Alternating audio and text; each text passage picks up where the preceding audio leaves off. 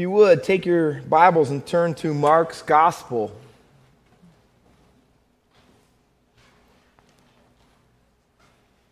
If you're able to come out, we have obviously in-person services Sunday morning, Sunday night, and Wednesday.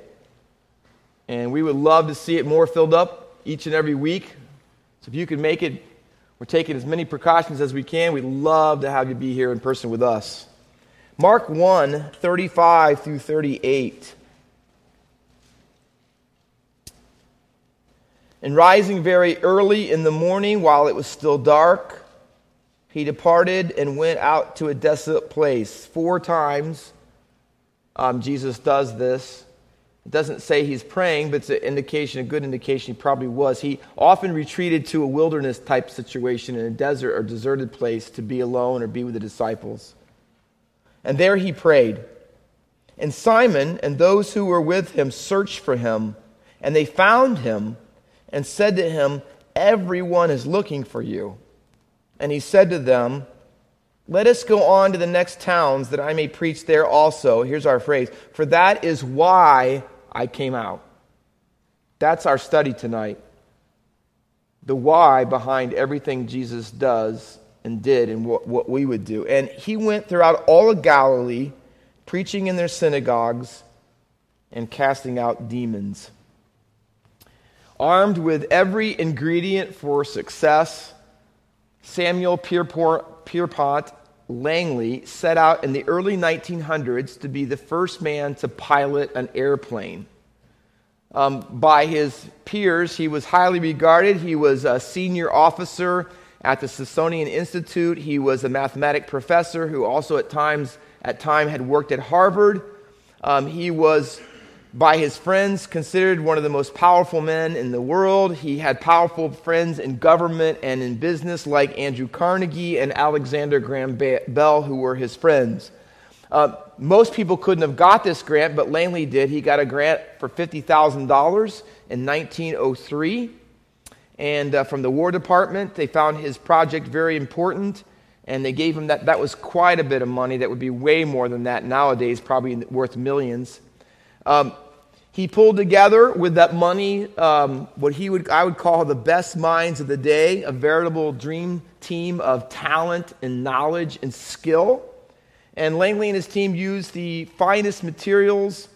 They were so excited, and so was America at the time. The press followed him everywhere, trying to report everything he was doing. Everyone thought for sure he was a guarantee to be able to be the first person to meet his goal of flying an airplane with the people and resources that he had gathered together. He was a sure success. But he wasn't. A few hundred miles away, a far different situation, was brothers, Wilbur and Orville Wright. They were working on their own flying machine. Their passion was just as intense as Mr. Langley and his team, and they inspired a number of people in their little community in Dayton, Ohio, to come out and help them all that they could. In contrast, Orville and Wilbur Wright had no funding from the government. They had no grants. They had no high-level connections. They weren't connected to anyone in the government or any big business person. They had no one financially backing them. But their little team did not have the finest materials. They built the first airplane and worked together in a used bicycle shop to make their vision come to reality.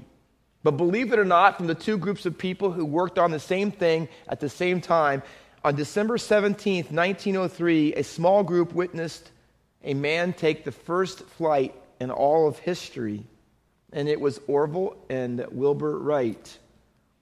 And the question was, how do they succeed where the others failed?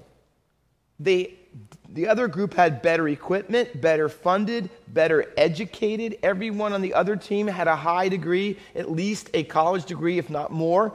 No one on Orville and Wilbur Wright's team had any of those things.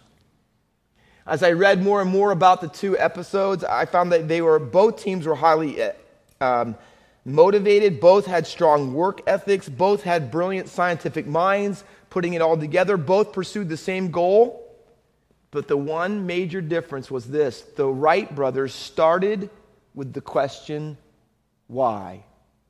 Why they wanted. It wasn't just the what of making a plane and how they were going to make it fly, but they stopped and took time to ask the question. They started with why. The personal computer revolution was beginning to brew, if you remember, if you're old enough as I am. Back in the 1970s, Steve Wozniak built the Apple I. I think it was about this big. Back then, personal computers were tools for business, and they were too complicated to be in the price range of most individuals back in the day.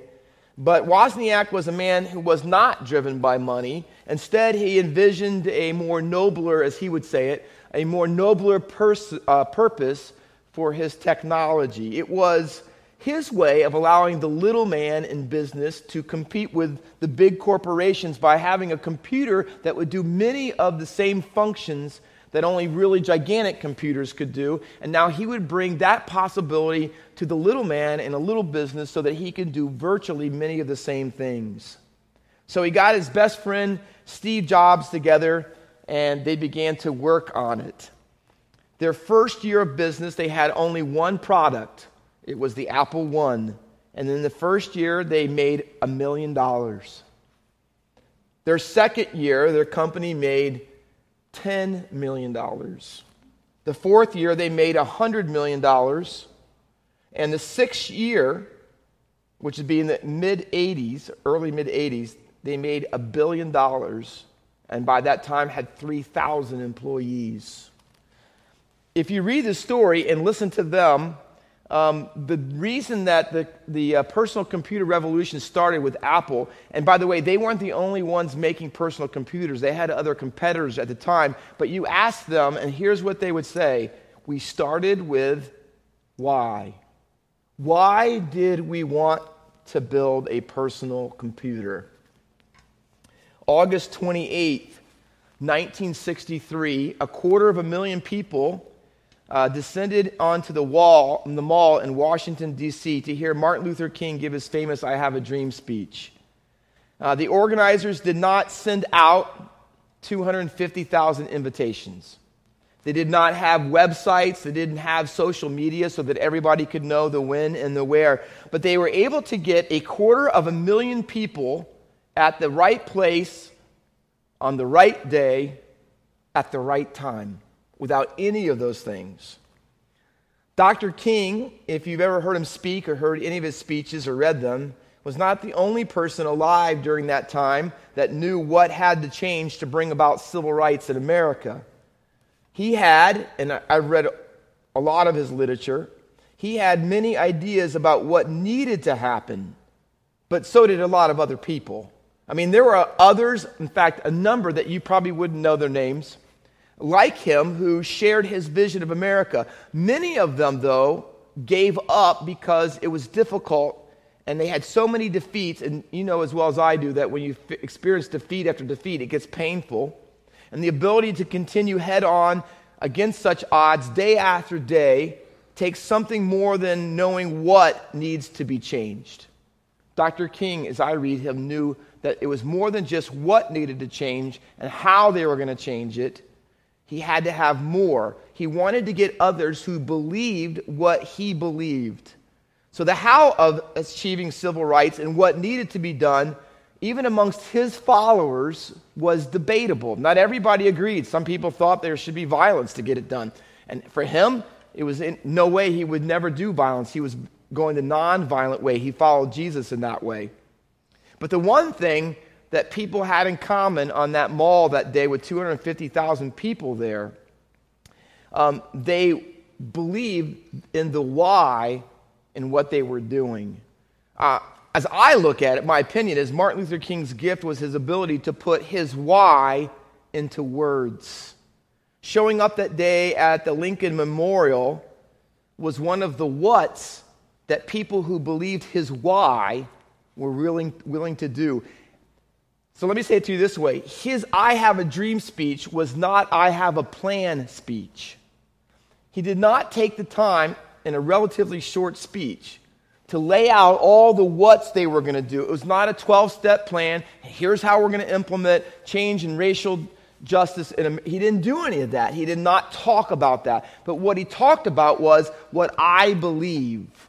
And that's why on that day, out of the 250,000 people, 25% of the people who showed up on that day were white. And I say that because the reason was that the belief that he had and he wanted his followers to have was not about a black America, it was about a shared America. And see, that was a cause, a why, that anybody and everybody could get behind, and it didn't matter what the color of your skin was. Jesus of Nazareth, the Son of God, the Son of Man, started a movement about 30 AD. He gathered a group of non-professional, untrained disciples who were from backwater towns in Galilee and the outer reaches of what would be called the north part of Israel. They were not from the southern part. They weren't from Jerusalem. They weren't from the area of the temple. And the religious leaders never really accepted them. And they were, at the same time, though, vastly popular among the people. And Jesus was one who claimed to be the Messiah. He said that's why he's come. But do you know the answer to this, I believe. Do you know Jesus wasn't the only one in the 50 to 70 years around his lifetime that claimed to be the Messiah? There were many of them historically.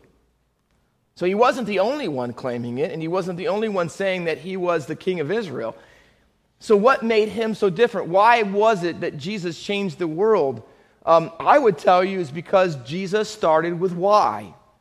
And I would say a why that was greater than any of the people that I've mentioned so far. I mean, infinitely greater. His was a supernatural, divine why. His why would trump and supersede all other whys. And it would ultimately be the ultimate why. The why that would control all other whys. And that's what I want to share with you tonight. And that's why I think it's so important. Because behind everything Jesus said and behind everything Jesus did was the reason why he came. And it pressed him. And I want you to say, that's the pattern I want us as a church to have. That's the pattern I would implore you as an individual Christian or as a family to have. That everything we do, small and great, needs to be done with the motivation that Jesus had. And although he came in his role in the why question and in the story of God was redemptive, which none of us do, we still can use the pattern of Jesus to emulate him in our lives and live by the why that he lived by. In our text, it's obvious, and I mentioned it as the phrase that we're keying in on tonight. In Mark 1, Jesus says, "For that is why I..." See the text? We're going to amplify it. See the what in the text, and the where in the text, and the how in the text. All those things are in there, but they're all surrounded by and key in on the one statement. We're doing this, and this is how we're going to do it, and this is what I'm going to do, and it's all based on this. This is why I came. Now, Jesus is going to use this same little Greek structured phrase in a number of other places, one in Luke's gospel and two in John's, because all the writers of the gospel pick up on how foundational and radically important what Jesus' goal was, what his why was. Let me read them to you, and you can mark them down for further study on your own. One is Luke 4:43. Jesus says, "I must preach the good news of the kingdom of God to the other towns as well, for I was sent," here's the phrase, "for this purpose." It's the identical phrase in ours that says why, because that's what it means. Why? For this purpose, for this reason. Jesus says, here's what I have to go here, here's what I have to do, here's how I'm going to do it, and it's all based on this. The purpose I came. John 12:27, Jesus says, "Now my soul is troubled, and what shall I say?" Listen to this. His why never changes no matter how bad things in his life get. No matter how difficult his circumstances. For Jesus, racial tension wouldn't change his why. COVID-19 would not change his why. A diagnosis of cancer would not change his why. His what can change, but the why never does. And here's what he says: now my soul is troubled, and what shall I say? In other words, wow, has everything fallen apart and changed? No. You know why? Because he expected it.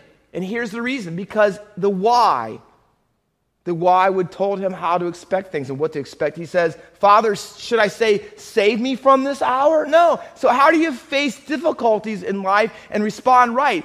You will do that if you have the right why. But if your life is all just about what and how with no why, you won't know what to do when difficulties and trials come in your life. Jesus says, shall I say, Father, save me from this hour? He says, but, super big contrast word, for this purpose I have come to this hour. Here's what he says. See, the most difficult, overwhelming circumstances here, you know what they are? They're part of the purpose. It's all part of the why. So I don't have to run from it. I don't have to lose my joy over it. I don't have to throw my hands up in the air and let everything get, you know why? Because I have a purpose. And inside that purpose are all kinds of things that I've learned from Jesus, and difficulties and problems with people and other things are part of it. John 18:37. He's having a conversation right before they crucify him, flog him and crucify him, with Pilate. Pilate said, so you're a king? Jesus says, you say I am a king. Listen to this. Now watch the framework. For this purpose I was born.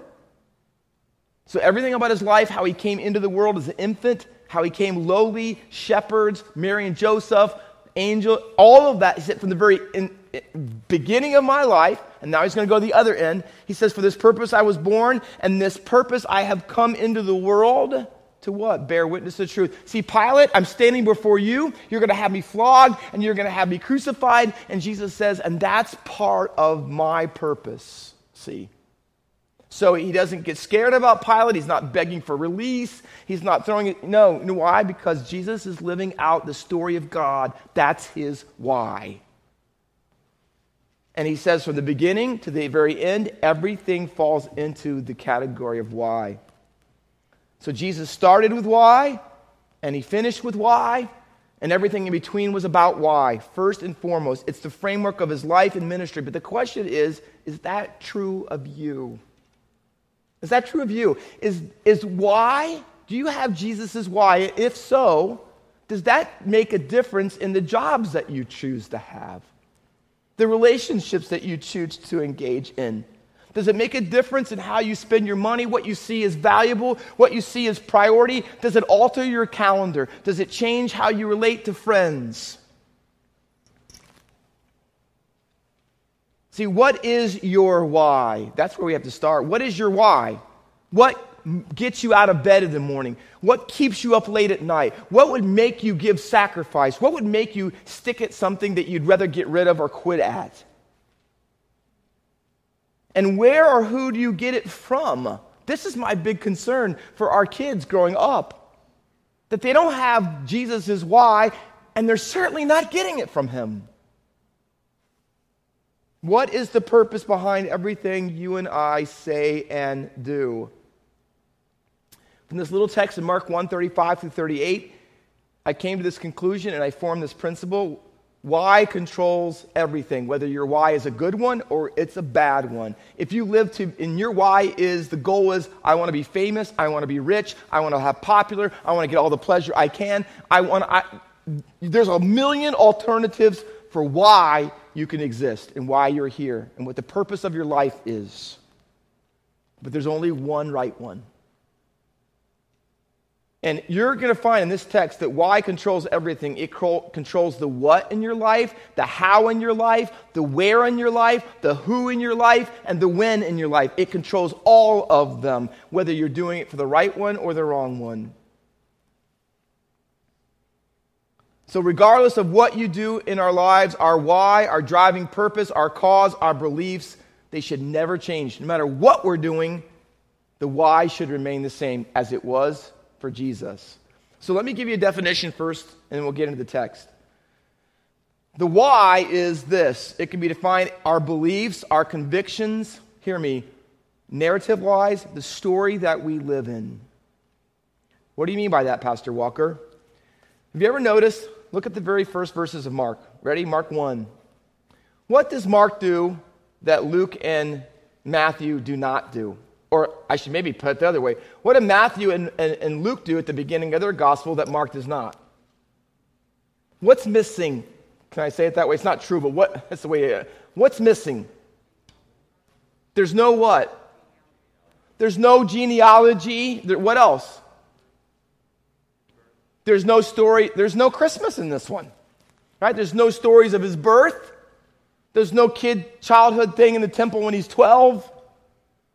How he scared his mom to death. None of that's in here. And have you ever said this? Why?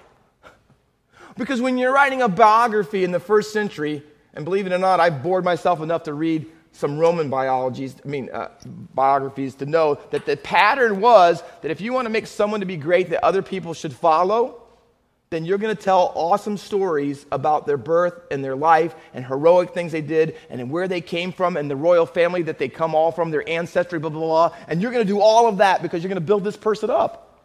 Mark does none of it. Not on a human level. But you know what he does? Ready? Verse 1, the beginning of the gospel of Jesus Christ. What does he say about him? Whose father is he? Joseph is not mentioned here. Mary's not mentioned. There's no genealogies. Who's his father? God. You can't get any more royal, powerful than that. But he's not done. He wants to say it again to us. And look over at chapter 1 and verse 9. In those days, Jesus came from Nazareth of Galilee, was baptized by John in the Jordan. When he came up out of the water, immediately saw the heavens open, being torn open, the Spirit descending on him like a dove. And what? It's not just Mark telling you that Jesus is the Son of God. Who's telling you? A voice from heaven. Who is he? This is my beloved Son. And with you I am well pleased. So what is Mark's substitute? There's no Christmas stories. There's no biography, heroic things that he did. But he wants you to know right off the bat that Jesus is not like anybody else. He is the Son of God. Look at verse 2. The beginning of the gospel of Jesus Christ, and you put Christ next to the Son of God. You know the word Christ means basically king. So Son of God is not just that he has deity, but he is the Son of God. He is the one that 2 Samuel prophesied that the king of Israel is called God's son. So yeah, he is God's son in the Trinity, but really Jewish people would more thought of it as mainly talking about Jesus being, he's the rightful king. So does he have a royal lineage? Yes. And is he the Son of God? Yes. Is his Father God? Yes. God says so from heaven. That's who he is. Now, what is his why? That's where this book starts, not with the birth, not the why. Verse 2, and it's a quotation of Isaiah 40, verses 1 through 3. Behold, I send my messenger before your face who will prepare your way. Not only is God's voice in this text, it's what? The voice of one crying in the wilderness, prepare the way of the Lord, make his path straight. Isaiah 40 and 1 through 3 are the opening verses of the second half of Isaiah. You know it's divided into Isaiah 1 through 39, about all the things that happened to lead Israel up to the place where God had to punish them and bring them into captivity and exile. Chapter 40 and chapter 66 is the future about when God breaks into Israel's history again and brings them out with a new exodus to give them freedom and their land back to them again. These verses start that section. This is the verses that start talking about how God is going to save Israel and change everything. That's who Jesus is. That's his why. So Mark wants to say from the very beginning, you know what's going to drive Jesus and everything he does? He knows who he is in God's story, and everything he says and everything he does fits into that trajectory. Now listen, here's what we need to teach our kids. Can I make it practical? Your goal in life is not to figure out what you would like to do and what you think your abilities and talents are and go to the best college and university so that you can become great and successful and get money and be rich. That's a worldly philosophy. You're not to say, hey, God, here's my story. Let me figure out how I fit you into it. No, it's completely reversed. Here's what God says. If you have the right why, you'll say this. God, here's your story. how do I fit into it? Which doesn't mean that every person growing up is going to be a missionary, a pastor, or a full-time ministry. That doesn't mean that. But it means that everything you do in life, whether you are famous and rich and powerful and all those things, that you're doing it because it's driven by this story. Because there's a lot of rich people in the Bible, a lot of people who had power and sway like Daniel and others. But they lived this story out, even when it cost them greatly. They were in this story. This was their why in their lives. If you go back to our text, can I ask you to do that in Mark 1? How powerful is it when you get into God's why and make Jesus' why yours? It'll do for you what you can't have anything else do. Notice, don't run over the words. Rising very early in the morning, while it was still dark, he departed out to a desolate place and he prayed. Okay, now if you're taking notes, I'm going to tell you, we're going to make an application to your spiritual disciplines. Ready? Here's a common frustration. Tell me this isn't you now or hasn't been you before. I need to read my Bible. Sometimes I do, sometimes I don't. I pray, I have good meaning, and maybe I'll pray in the morning, but that's it the rest of the day. Or maybe I'll pray in an emergency. But to pray in the morning and the evening, or pray really longer prayers, not because length matters as much, but and have a significant prayer life, and actually have, if someone asked me an answer to prayer that I would have in my life, or man, what did you get out of the scriptures today? When's the last time I actually did something and lived out what I studied? And you would say, I know I should say more to people who are lost at work or my friends or whatever. No, I should have said something today, I didn't.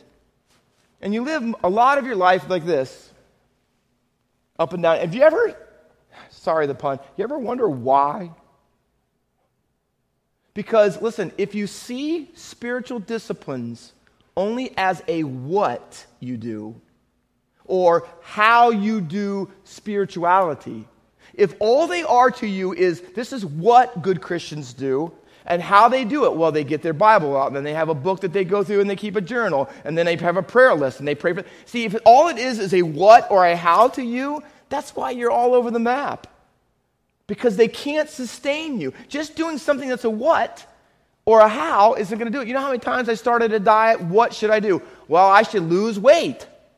How should I do it? Well, I should exercise, and I should stop eating piles of food on my plate. And pizza and everything else I like. I know the what's and the hows. But why? Why is it? I'll give you an insight into my family and my life. My dad struggled with this a lot. And honestly, between us, it's part of the reason why he died. So here's what I thought. You're going to say, Pastor Walker, the last 10 years, you haven't lost this weight. Where'd you get it? You know what? I had the wrong why. Here's what I thought to myself, and I apologized to my wife. I said, why is it that I don't love Jesus enough and love you enough to lose the weight and have better health, and so my blood pressure isn't up and I can minister better to God's people? Why don't I have that motivation? And you know what I thought to myself? Why is it that my dad has to have this struggle and I see it wrecked his life in the end? Why do I have to see that to find the motivation? Why is it that so many pregnant women, the day they find out they're pregnant, can quit smoking, and as soon as their baby's born, they take it right back up? Why? The question is, we don't have the right why. Why don't I have the motivations? Why don't I have a why? And so I said, Chris, I'm sorry that I haven't loved you better than that in the ministry. Why wouldn't I? And so here's what the Bible, I think Jesus would want us to know.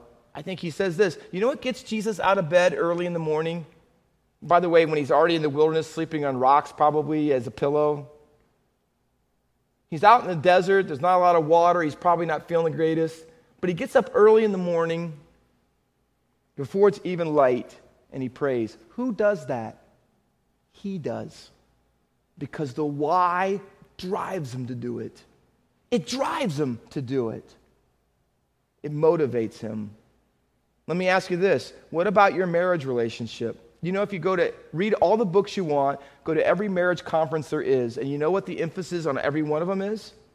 What and how. this technique, if you could communicate this way with your spouse, and let me tell you this, get your finances in order, and those are all good things. And they'll tell you how to do this and how to have a good fight and how to handle this, and this is how you handle your sexual life, and this is how you do this, and how the parenting books, they're all the same. And not because there aren't good ideas and tools and techniques. There's a place for that, and they're good things. But most time, there is no why to it. There's no motivation behind it. So you say, oh yeah, I need to have time where I read the Bible and pray with my family, and that lasts for 2 weeks, and it stops. Because all it was a what and a how when you bought the book. But there was no why behind it. Not for God or your family too often.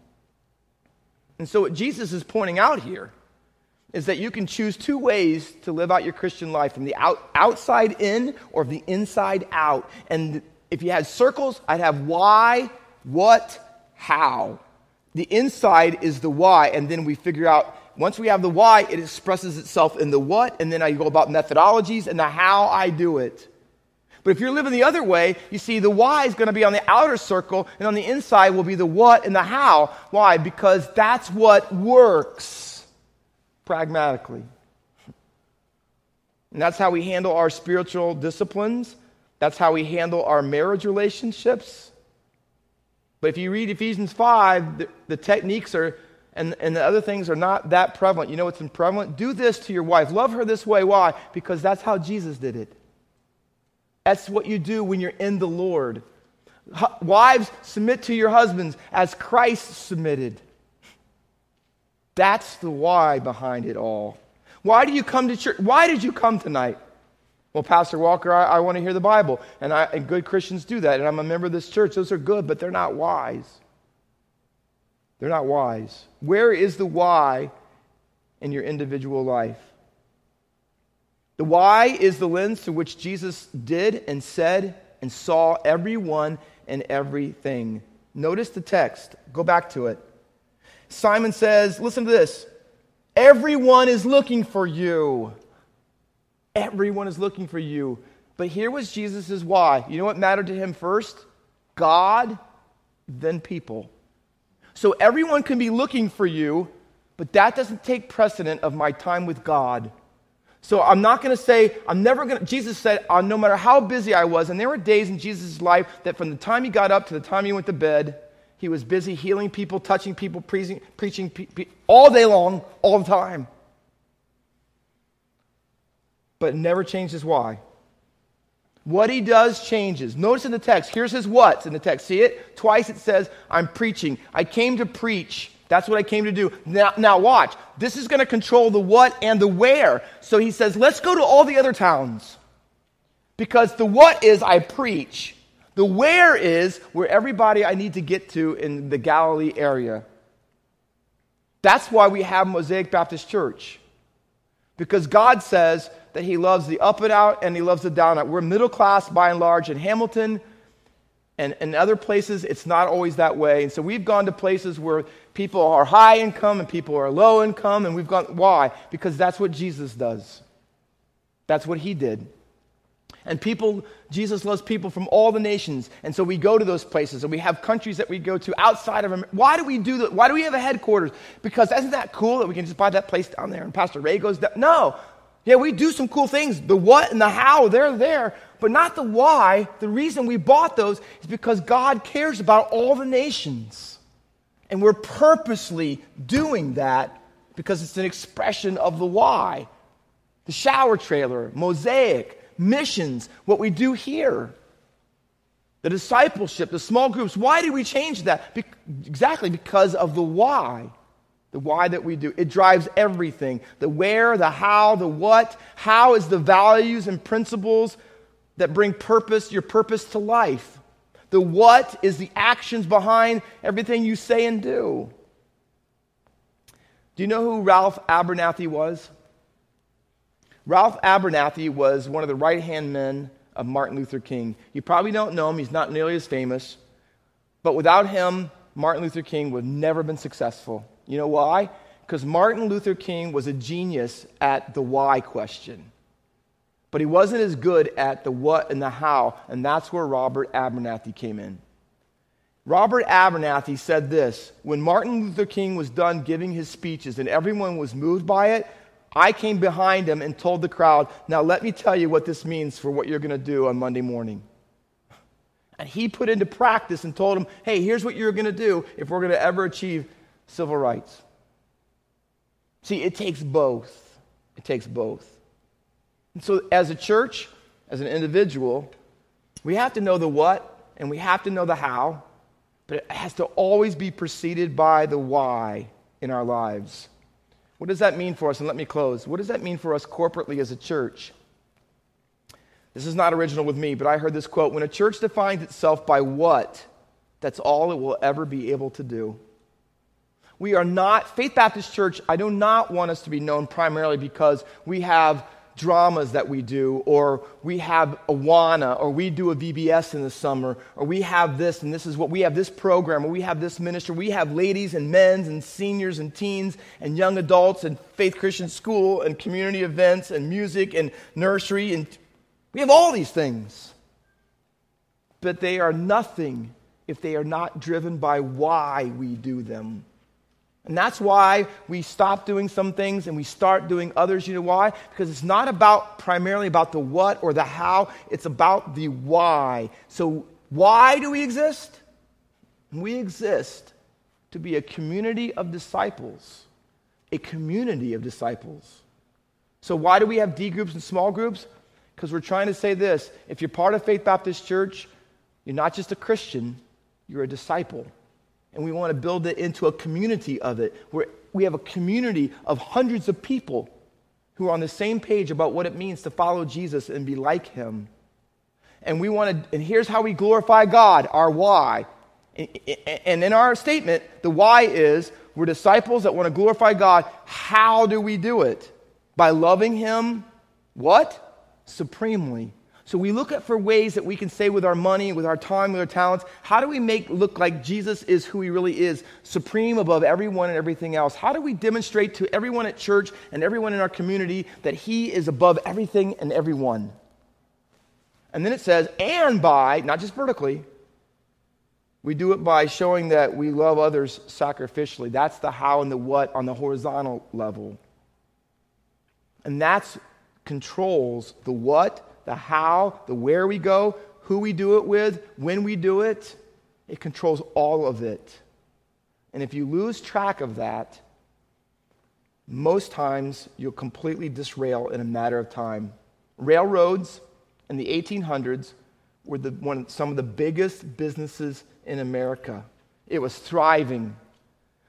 Some of the biggest companies, and they spent so many years when they got big building more trains and laying more track.